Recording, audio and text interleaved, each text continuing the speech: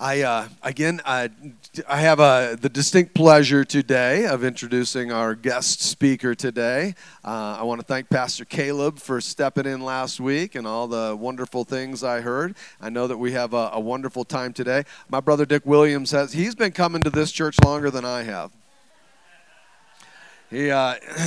He's been since the very beginning. He has been coming and ministering, very wonderful and unique ministry. And again, we're just so blessed and always are very blessed with the ministry, the prophetic ministry, the song, and the wonderful love. He is a dear, dear friend, a precious, precious brother in Christ, and we certainly love and appreciate him and his ministry more than we could ever let him know. Let him get all rigged up here.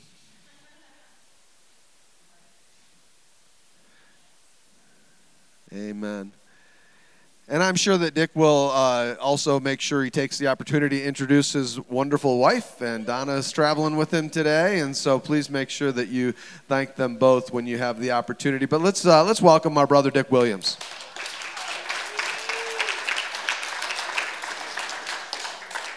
Thank you so much, folks.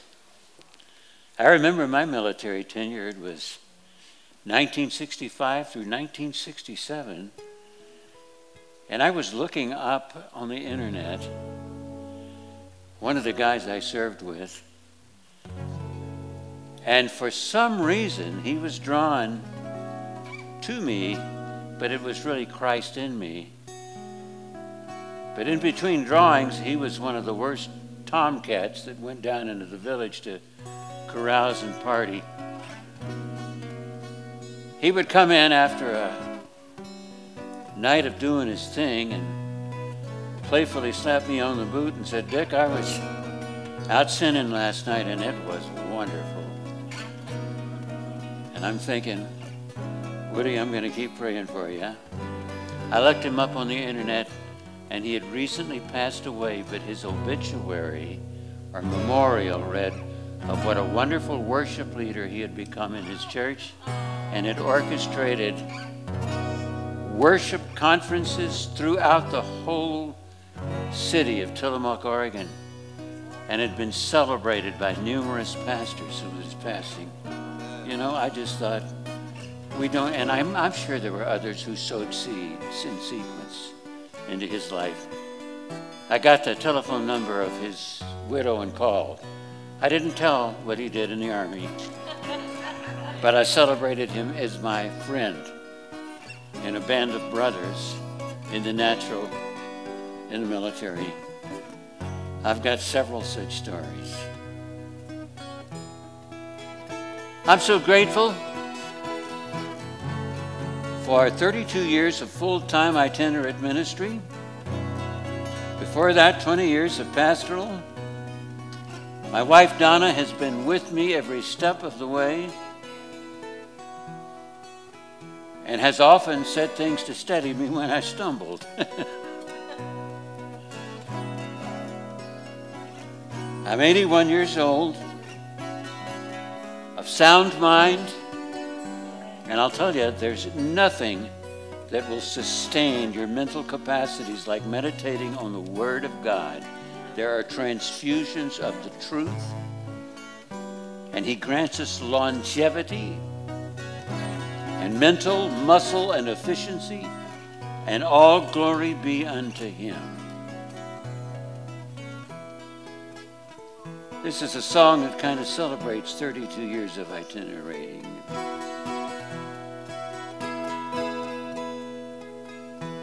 Looking in my rearview mirror, down the road I've been, thinking on His faithfulness time and again. The storms that blew, He saw me through when it felt like I might die. When feelings raged, He calmed the waves. In gratefulness I cry. Pure faith, simple faith, resting in His righteous ways. leaning on his pure and powerful word. Pure faith, holy faith, embraced by arms of grace, wrapping my heart around the good things that I've heard. Down the pike of life I travel, sometimes storm clouds form. I can look ahead in the light of what he said. When strong winds blow, his inner glow keeps me safe and warm. In the night watch, he's the fortress camped around my bed. Pure faith, simple faith, resting in his righteous ways, leaning on his pure and powerful words. Pure faith, holy faith, embraced by arms of grace, wrapping my heart around the good things that I've heard. A little bit of prophetic perspective of what we're going to see with intensity in the next 2 or 3 years. And let me tell you, with the tremors of the times, he is training our feet to stand on the rock that is immovable. Not one iota or jot or tittle are subtracted from his promises and the ability to sustain and keep and bless us.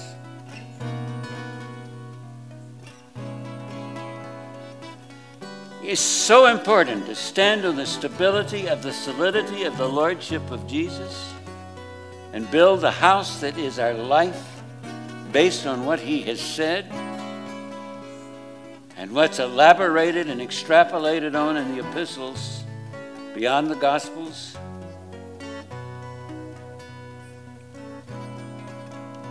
The Lord is not going to waver from the trajectory that he established in ordaining and established this nation as a city on a hill.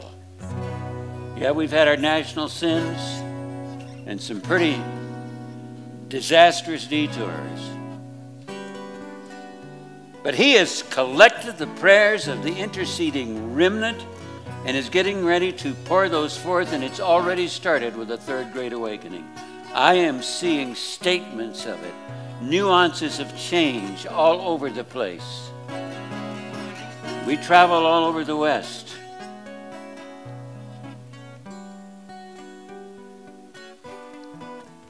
It's going to be like a network of various channels.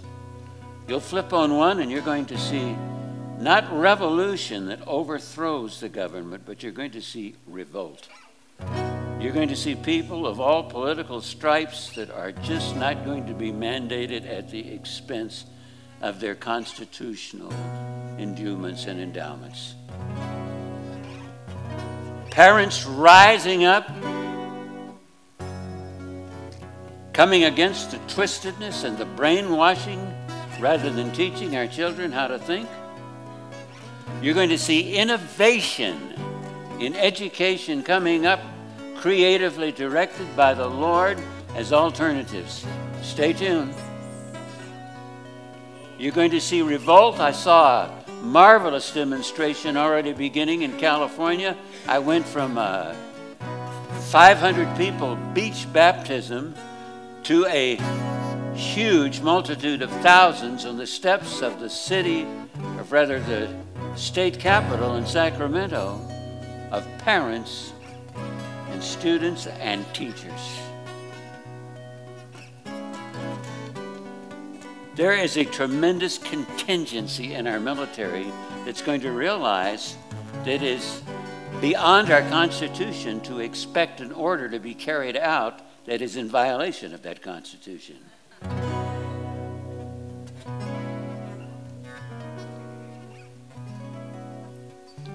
And along with revolt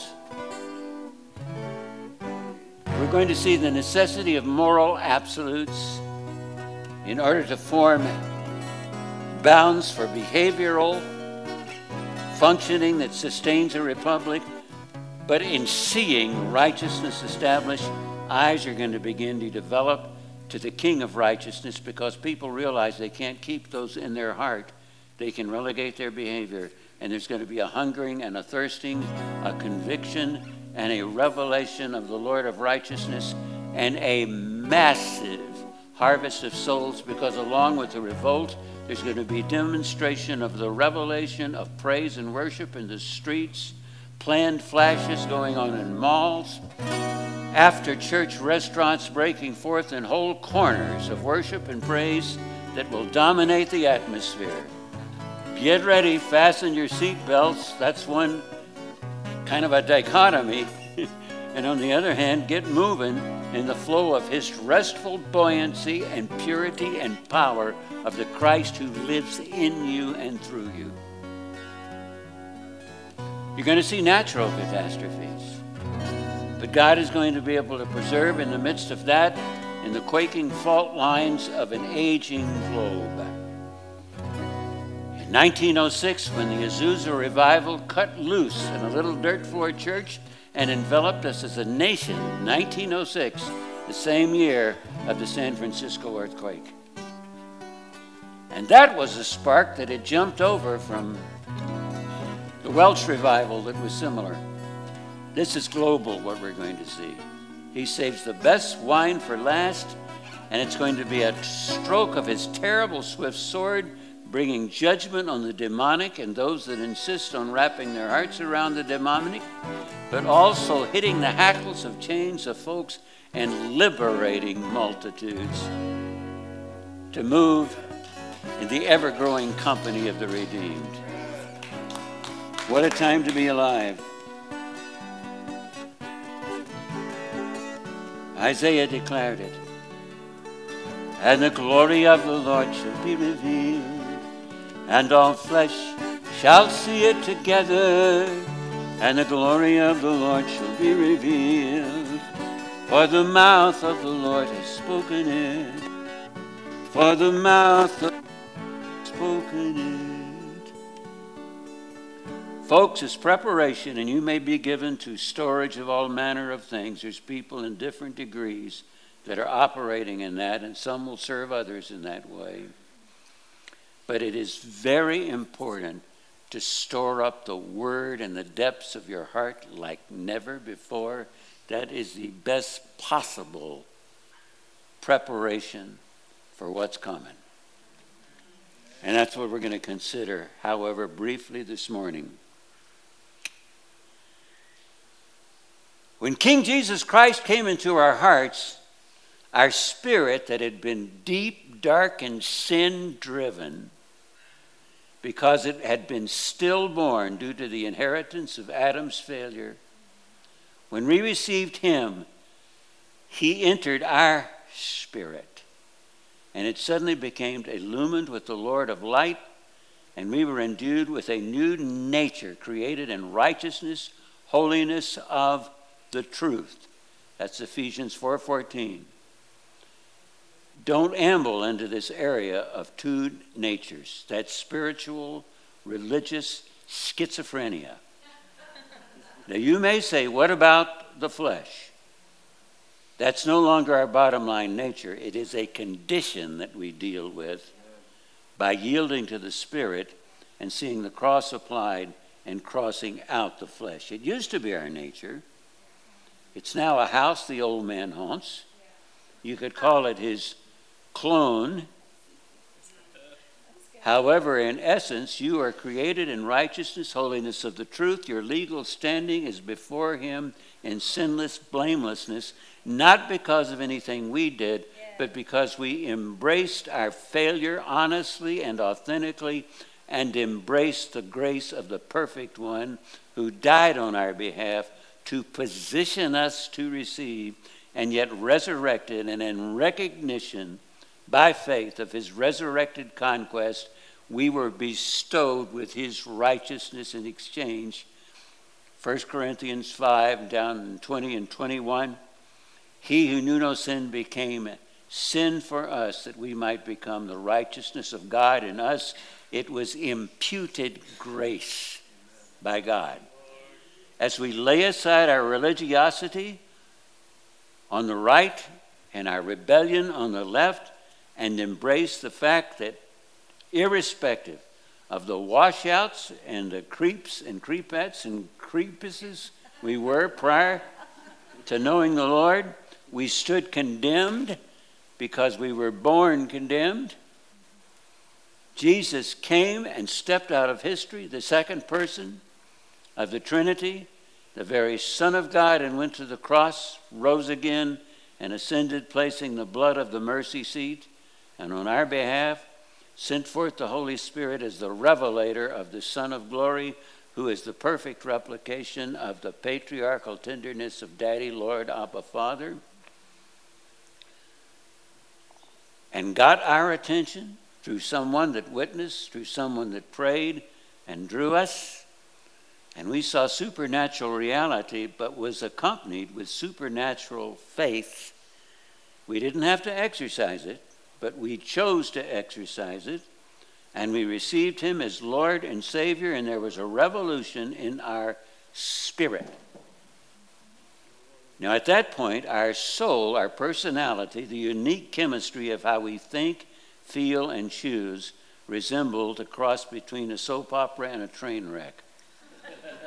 Our spirit has been saved. Our soul is in the process of being saved, that is, liberated, and that's happening as we learn to draw from the depth of spirit and truth that he has placed in the depths of our spirit by feeding our spirit. It can't be defiled, it can't be neglected, but inhaling the breath of the word and exercising it in worship, the proskuneo of praise toward God, drawing our heart, the depths of our desire to where our treasure is, as our spirit and heart would function in one, and there would be waves of life transfusing our soul regularly because it needs to, and a progressive liberty to cause our soul to prosper. The definition of a prospering soul is coming into God's designated destiny and having the capacity to reflect and reveal his glory in earthen vessels. Amen. And there's a cooperation with us. There's a seeking and a finding on a regular basis, and as we seek in ever-increasing dimensions, we discover the love of God, the mercy of God, the power and might of the Lord, the grandeur of his majesty. And he's a God who plays hide and seek, just like daddies play hide and seek, but he doesn't make himself unfindable.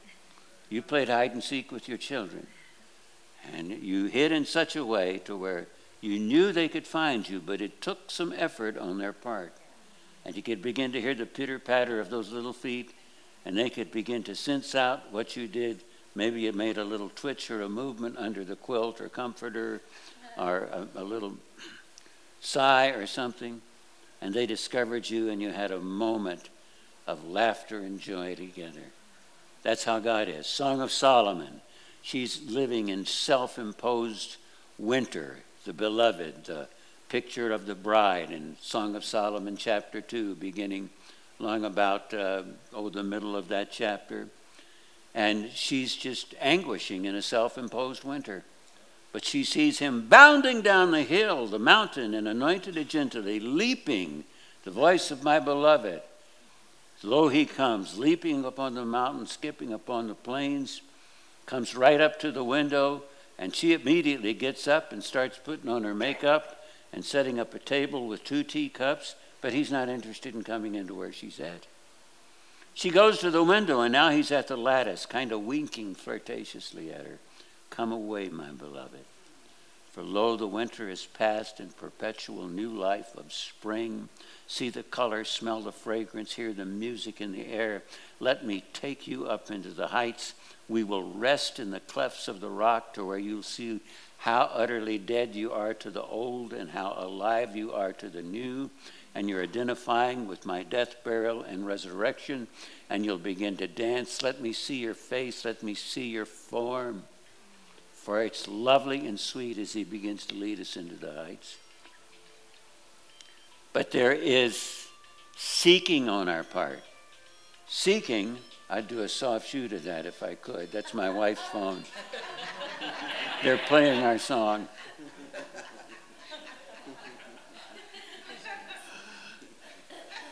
Aren't you glad the anointing is not so fragile? I heard somebody's phone go off at a wedding once, but thankfully it was Handel's Messiah. Oh, glory to God.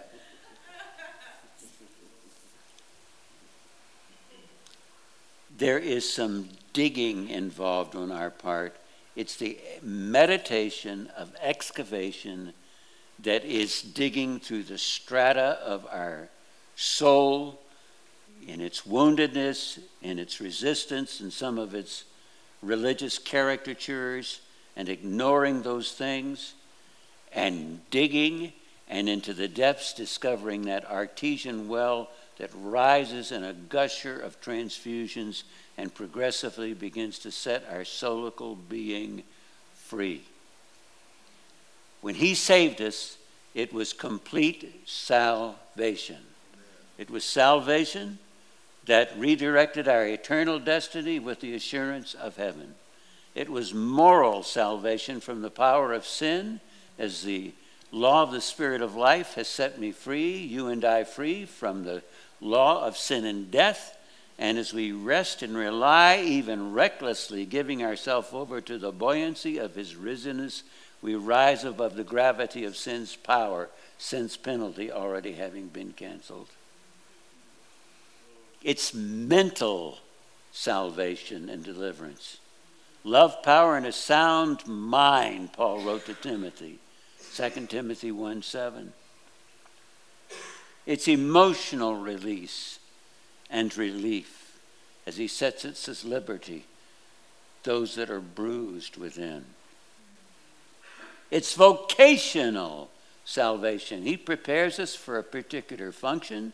It may be in the entrepreneurial world, it may be in the political world, it may be in media, maybe in education, maybe in sports, professional sports for a season.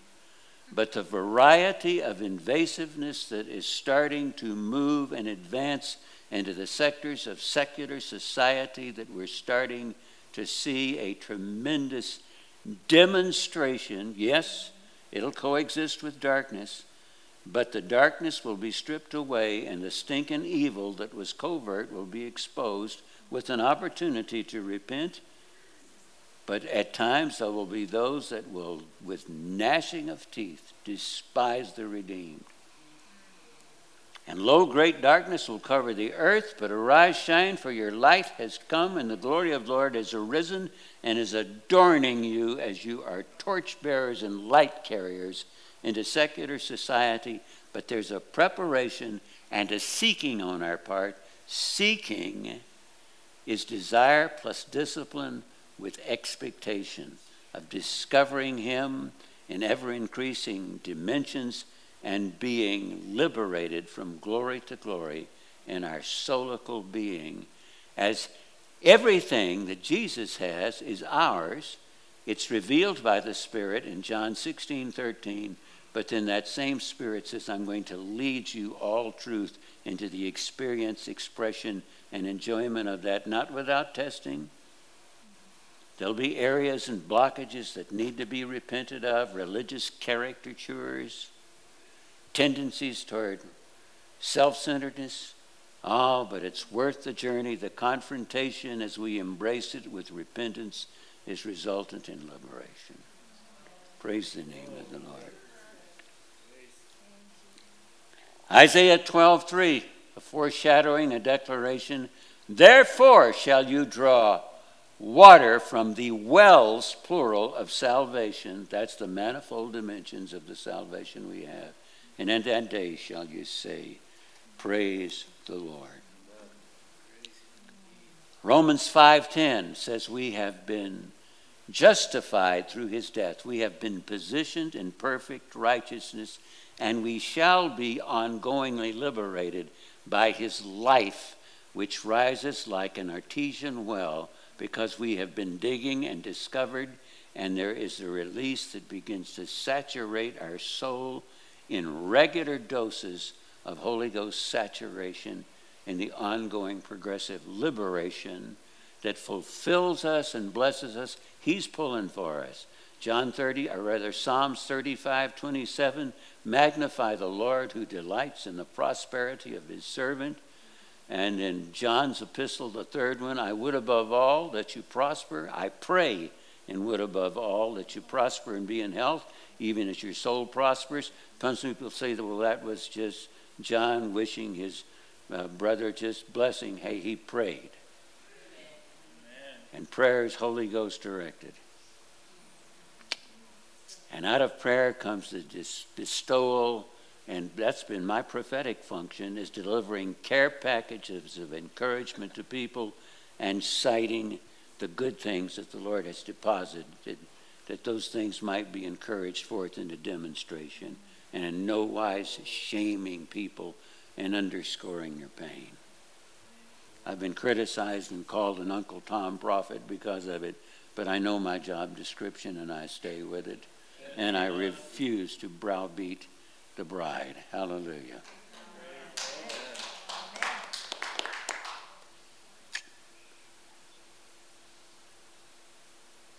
Numbers 21:17 provides a marvelous picture as Israel is rehearsing in the wilderness the deliverance of God that sustained them with water. And it pictures the nobles, that is princes, that carries over into the New Testament, that we have been appointed and anointed as kings and priests and royalty. And what are they doing? They've got their staves, which is symbolic of the scepter of authority. We have been given the authority and anointing to understand spiritual mysteries. And what are they doing with the staves? They are hitting the ground because there is the discernment that they are on this marvelous, gigantic aquifer that's going to be released in a gusher of wells. And they're persevering that. That's you and I with the excavation of meditation, with the rod of what we know in way of promise and statement and provision. And we are spending time with the Lord, and we are digging. We are investigatively, anointedly, analytical, and we are saying, Lord, I want what I know to be underscored and liquefied as revelatory flow, and what I have might be experienced and expressed in the Lord. Amen. Therefore shall you draw water from the wells of salvation, and that day shall you say, praise the Lord, a kingdom of priests, kings and priests, appointed, anointed royalty through the work of Jesus Christ in our lives, sharing in his inheritance, which is life in common with the King and all of the freedom that it entails. And we begin to find that there are pockets where we need deliverance. One is a proneness toward depression. Proverbs 13:12 says, hope deferred makes the heart grow sick. We see a huge epidemic of depression through blasted hopes and dreams, and it's been because of the deception of misplaced trust. It's written, that's Jeremiah 17:5, cursed is he that trusts in man, that trusts in the flesh. I know some brilliant believers who have natural abilities in business that have taken it upon themselves to use their best and anointed, and have seen it boomerang, and have been wounded through hope deferred and just derailed into a state of depression. I've seen ministries anointed and appointed with marvelous spiritual abilities. They realized their weaknesses. His power became perfect in their weakness, but they said, hey, I'll take it from here, and lapsed off into self-trust and crashed and burned in their ministries, had proverbial Humpty Dumpty falls, were shattered, fallen off the wall. But when they repented, the Lord was there with Holy Ghost super glue and renewed their horizons of hope. Hope is an encouraging expectation concerning the future. You see those horizons, and in the dawning of the light, concrete steps forward into coming into promise. And we begin to declare with our staves, excavation of meditation. Lord, I say you have brought me into a hope and a future, according to Jeremiah 29:11, and yet there's a stipulation to seek you with my whole heart. Excavation of meditation. I begin to declare it in a spirit of praise as the nobles in the desert sang to the well. Lord, I sing to you as the hope personified. The light on my horizon, I see I have a hope in a future. When initially someone shared with me when I was suicidal, I was a student at UCLA, when the director of Campus Crusade for Christ looked at me through the steam of afternoon coffee, says, Dick, God loves you, has a wonderful plan for your life. He completely absorbed and arrested my attention and gave me the gospel, and on the heels of that, I received Jesus Christ as my Lord and Savior and was no longer derailed with suicidal tendencies, but had the hope of eternal glory of heaven, but en route the unfolding of a wonderful plan, a hope and a future that he had for me. And in the climate of hope and a future, faith congeals and becomes substance. Faith, the substance of things hoped for. Now faith is the evidence of things yet unseen. I'm living my dream even now. I went through seasons of preparation of things that seemed like east and west from what I'm doing, but there was preparation now. I remember of doing pick and shovel work on a landscape crew, knowing I had a call on my life, and the Lord burned out of me the twisted desire to be a Christian celebrity. Now at age 81, I am in no danger of dying young or becoming a Christian celebrity. Listen, those guys that have been anointed with notoriety, I appreciate them and receive from them. I receive greatly from Andrew Womack, from Robert Morris, and others that are out there. Bill Johnson, my goodness. Even battling a situation, a malady in my body as I speak. I've seen many healings in me and through me at the time, but I'm battling this, and it's been with longevity. And I heard Bill say, faith brings results, but faith with patience brings results and character. Hallelujah. So be encouraged if it's been a long battle for you.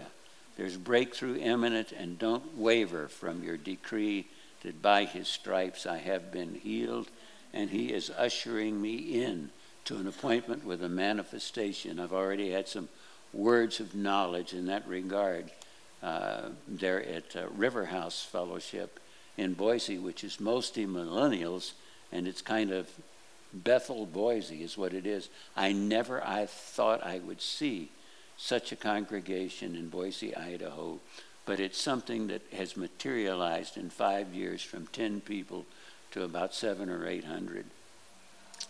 And they've got revival groups, pockets of smaller groups where authenticity is developed and a functioning in the gifts. The worship has a depth and simplicity about it, and just a beauty. And it's transgenerational. It's mostly millennials, but Gen Xers are joining it, and you can see a sprinkling of gray heads like my own in there.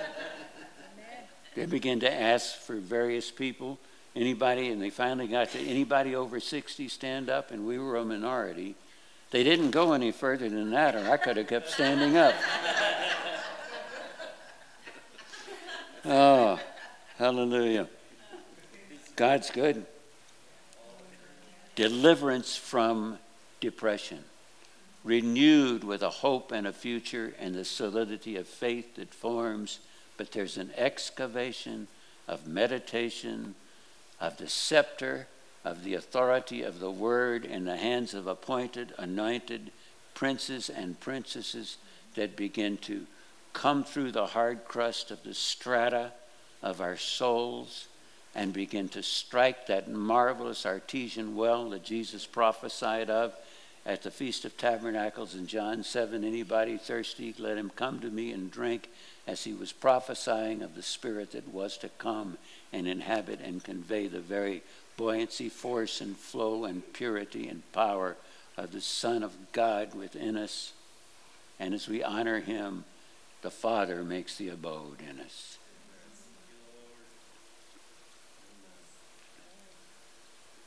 And the Spirit isn't restricted to these bodies of ours, although he indwells us and makes us his temple.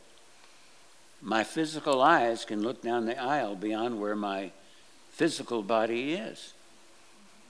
My mind can imagine the hotel we're going to be hosted in for our evening service there in Roy, Utah. We've been there a number of times before, and I can see that in my mind's eye now beyond where my physical eyes are. But my spirit can envision you and I together in Christ, seated at the right hand of God. When Paul said, I'm with you in spirit, he wasn't just speaking clicheically with a nice thought. I've had times of people's bedside and they were anguishing and there was warfare going on. A friend of ours who just went through a tremendous battle with the COVID and came through it. And Donna and I were there in spirit as his bedside, and it was amazing the detail that I was envisioning and seeing happen there. Tremendous miracles, angelic visitations, encounters. My friend Pastor Ernie Cotta in Visalia, California. Ernie, just a solid pastor, mainly Latino, his congregation. He was getting a hip replacement, and the guy has never been on pharmaceuticals ever at age 72. And again, there's no condemnation if you are for one reason or another for a season, but he never meant it to be a life support of in hopelessness waiting around to die. Ernie, when he was coming out of the sedation they gave him a opiate, a painkiller. He'd never had anything like that. His blood pressure suddenly plunged, and the machinery in the room there flatlined. And the staff that had seen that scenario before it just sighed in depression. Ernie said, I felt my spirit leaving my body toward this beautiful light, but his little wife, which is about a 5 nothing, and hardly ever raises her voice, Charlotte, he said he could hear her practically screaming in the background, in the name of Jesus Christ, Ernie Cotta, you get back into this body. You're not leaving me alone down here. And he said it was like magnetism. My spirit re-entered my body. The hospital staff that had sighed with a sense of tragedy before were now scared spitless. They had seen someone raised from the dead. Glory to God. For faith, the declaration, the confession of what is revelatory in the heart, now released into tangible reality as God pounces on the word and watches over it to perform it. Delivered from oppression, having been bullied into helplessness, criticized, shamed. Praise the name of the Lord. The Lord begins to speak to us and say, you don't have to be bullied. You can do all things through Christ who strengthens you. Romans 16:20. You are an enforcer of Calvary's finished work and victory. You are walking on the devil, and you're going to begin to feel the snap crackle of his spine as you're walking in harmony with the God of peace, who's absolutely secure in his ability, and he will crush Satan under your feet, which is the body of Christ and an extension of the very feet of the one who is using us to make his enemies his footstool. Very often, folks under the oppression and helplessness of having been bullied into submission turn to addiction to numb their noggin through a substance or a practice, and the Lord is invasively invading those citadels and hitting the hackles on their heels. There's a repenting of the idolatry of a practice or a substance. Very often the residue of bondage is still there. There may be a season of 3 steps forward, 2 steps backward, but the Lord is orchestrating a walk through the rubble to the freedom on the other side. He may use a Christ-centered support group. He may even sustain you through, and I've had an addiction in my past, through AA, which is basically a sustaining religion, but you can't keep standing up saying, my name's Dick, I am this or that or the other. The Lord is redefining us as former this or that and the other. And that might keep you afloat. I don't disdain AA. A good friend of mine works for them.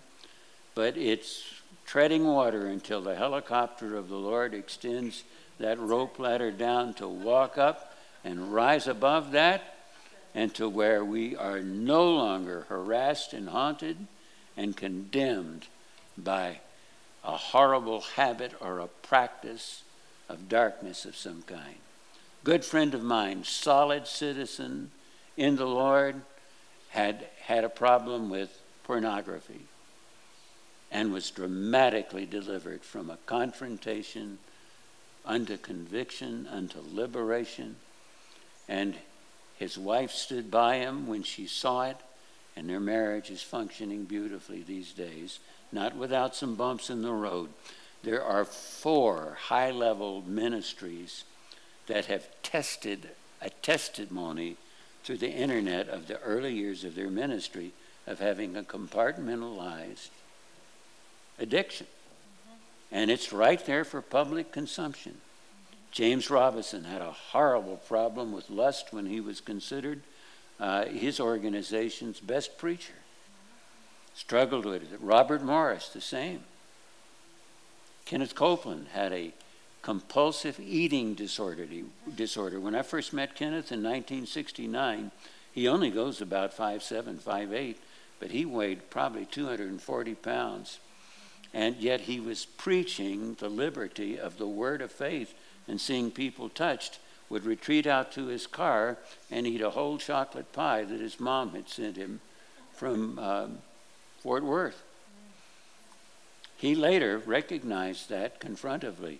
John Bevere, prolific writer, had a problem with pornography as his ministry was starting to reach a certain profile. But the Lord intervened, said, John, I'm having you hit a wall. It's a wake-up call. I love you too much to let that continue. And he looked to the Lord in helplessness, cast himself upon God, and God began to walk him through and out of that. And it's a testimony that he transparently renders in these days.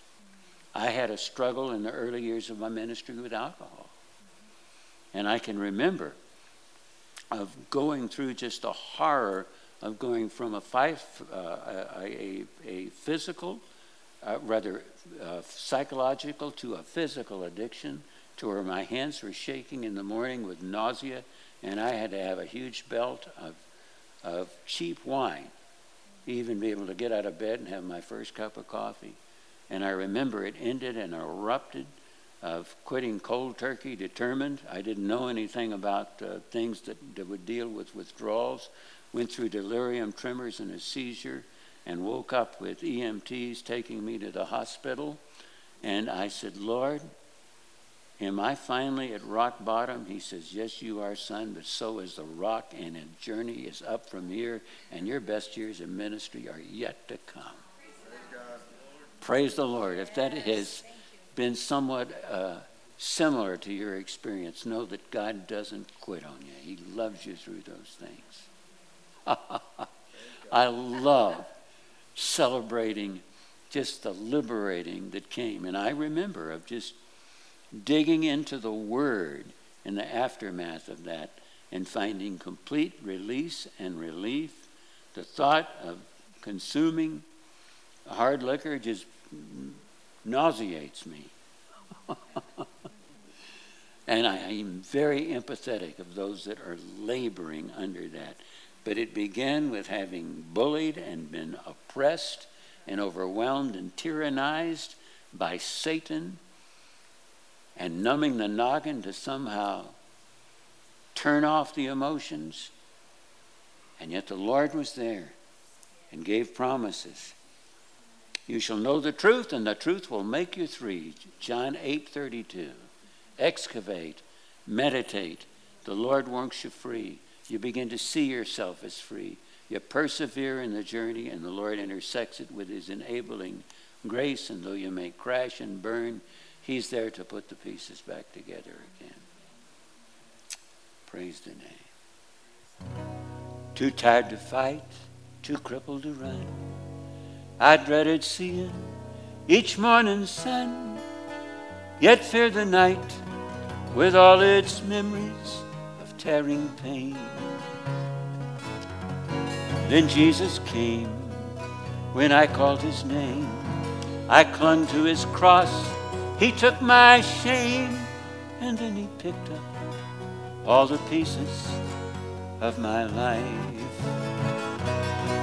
He took the demons from my memory as he took my hands. Made me free in his own righteousness to stand. And now with joy, my race I run, with the eyes of my heart on the risen sun. It's a new day, going his way, no need for strife. Since Jesus picked up all the pieces of my life.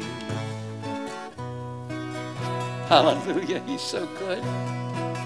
Excavation, meditation, striking the wellspring of the very life of the Lord within us that rises up in the artesian well of a gusher that saturates our soul.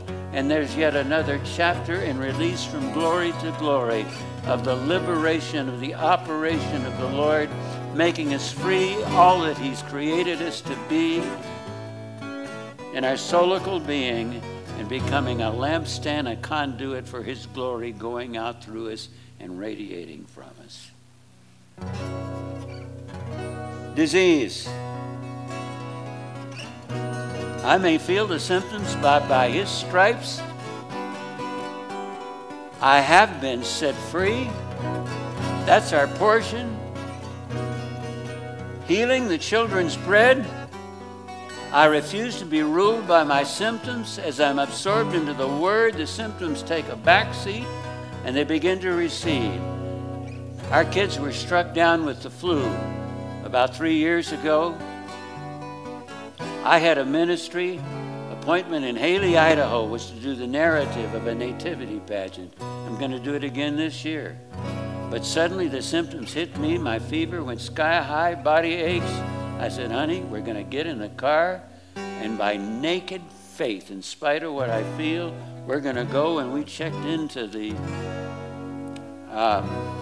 particular hotel. I forget which one it is. They were housing us. It was the Wood River Inn there in Haley.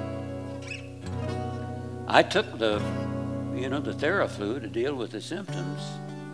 But I went to bed that night, and it was like my immune system now was suddenly being recharged by the Spirit as he quickens our mortal body according to Romans 8:11. And there was this knockdown struggle. I slept just below the surface, and I hadn't had a good night's sleep at all. But I woke up symptom-free and showed up, and I had my full baritone range by that time. It was a little gravelly, but it was like the carbon being blown out of a old 1983 Plymouth Fury that I used to drive. And the next thing you know, it was function and fluidity, and nobody else knew the struggle that was going in. But by the time I was singing my solo in the narrative, I was relaxed as Perry Como. And some of you saying, who in the world is Perry Como? Look on the internet, you'll enjoy him.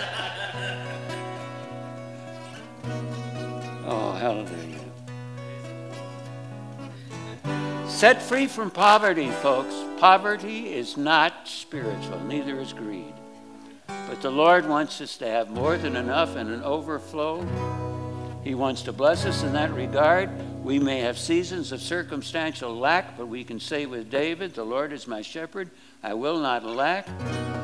We can say from Philippians that the Lord shall supply all of my needs according to his riches in glory. And then we can begin to sow and reap. And I'll be through momentarily. It's been about a couple of years now. We were closed in, laid siege to financially. The fence just fell over or was about to fall over. We had to pay to get that repaired. We went into it with our neighbor. We had back-to-back 2 plumbing disasters that weren't covered in our insurance or their interpretation of our insurance. Any of you homeowners that have tried to file a claim know what I'm talking about. It's amazing what they will cover and astounding and frightening what they won't cover. I mean, you can leave your bathtub on overnight and destroy your basement with a flood, and that can be covered. But if it's a gradual thing that is invisible to you, that suddenly begins to erupt, that's not covered. We were liable for thousands and thousands of dollars. The Lord said, sow more bountifully than ever. Sow into the storehouse of ministries that have fed you, and watch me work. Watch me maestro a reaping. And he did. And there were thousands of dollars that came in. It was just simply amazing. And we've been tithers and then some for years and years, but we have upped our giving to where we are way over 10%. And we just thrilled to do it. We saw a couple of young men who minister in the LGBT community. They'd been delivered from that.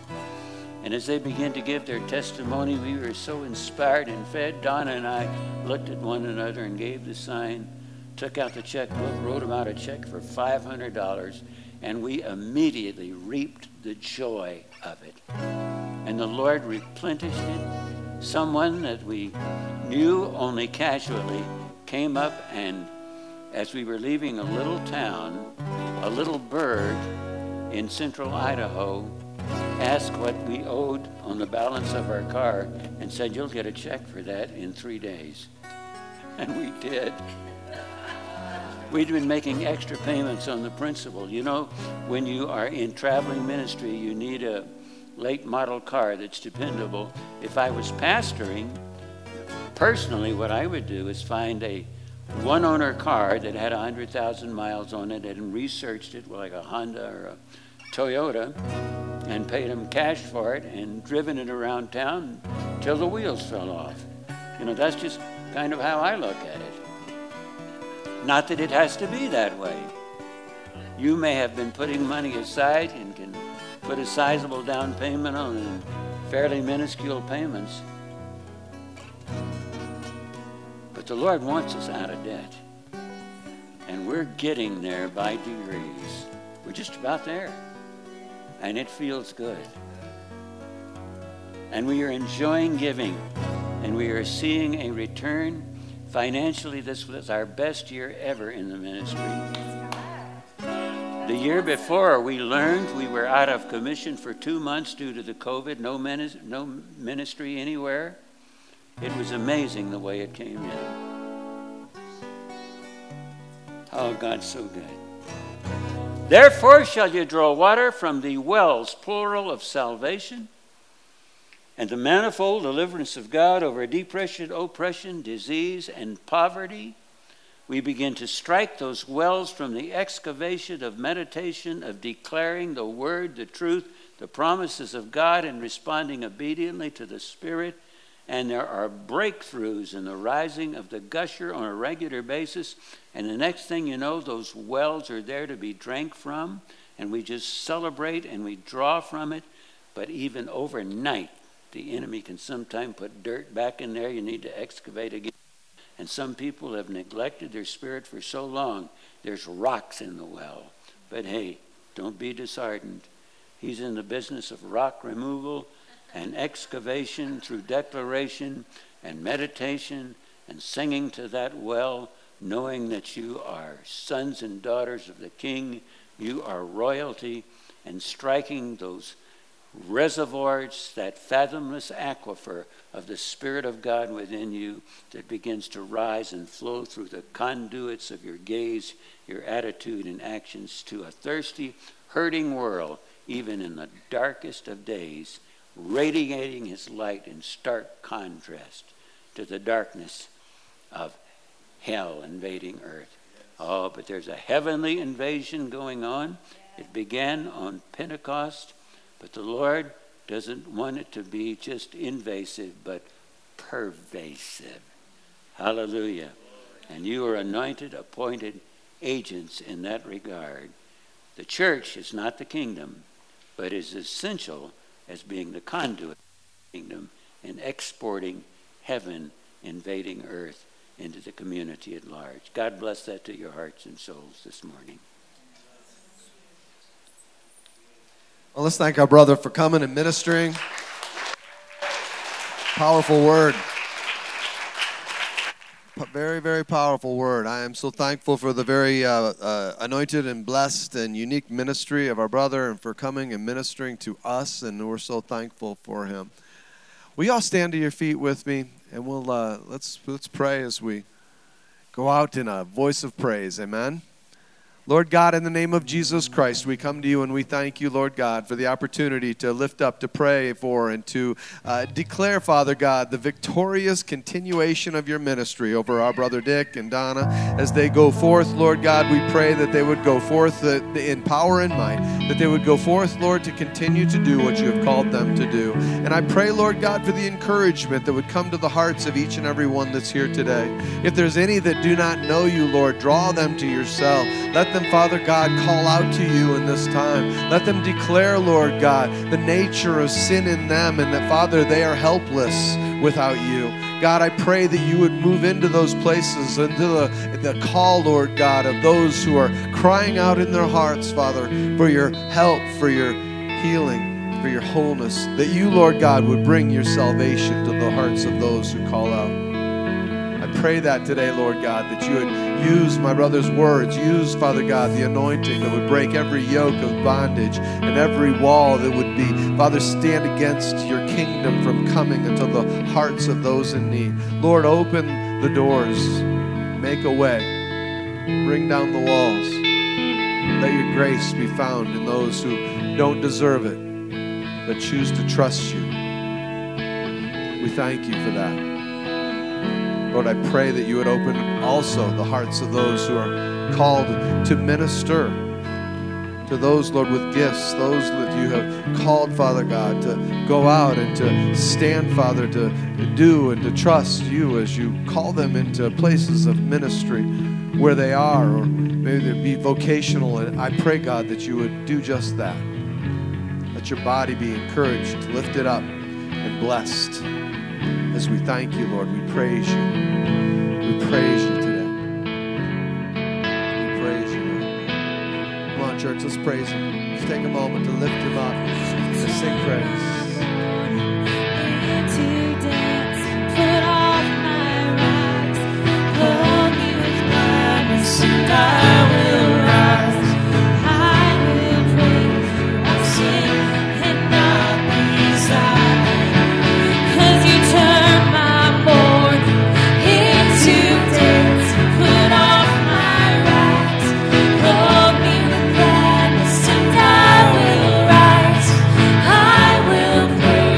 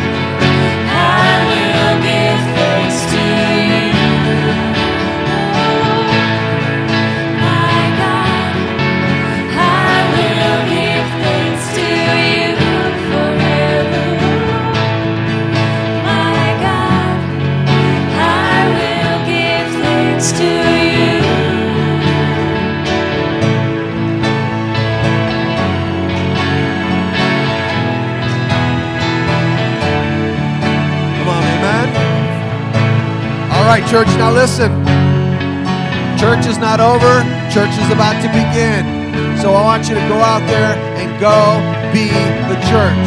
Go be the light. Go be the salt. Go be what God has called you to be. God bless you all. Have a beautiful day. Go in grace and peace in Jesus' name. God bless you all.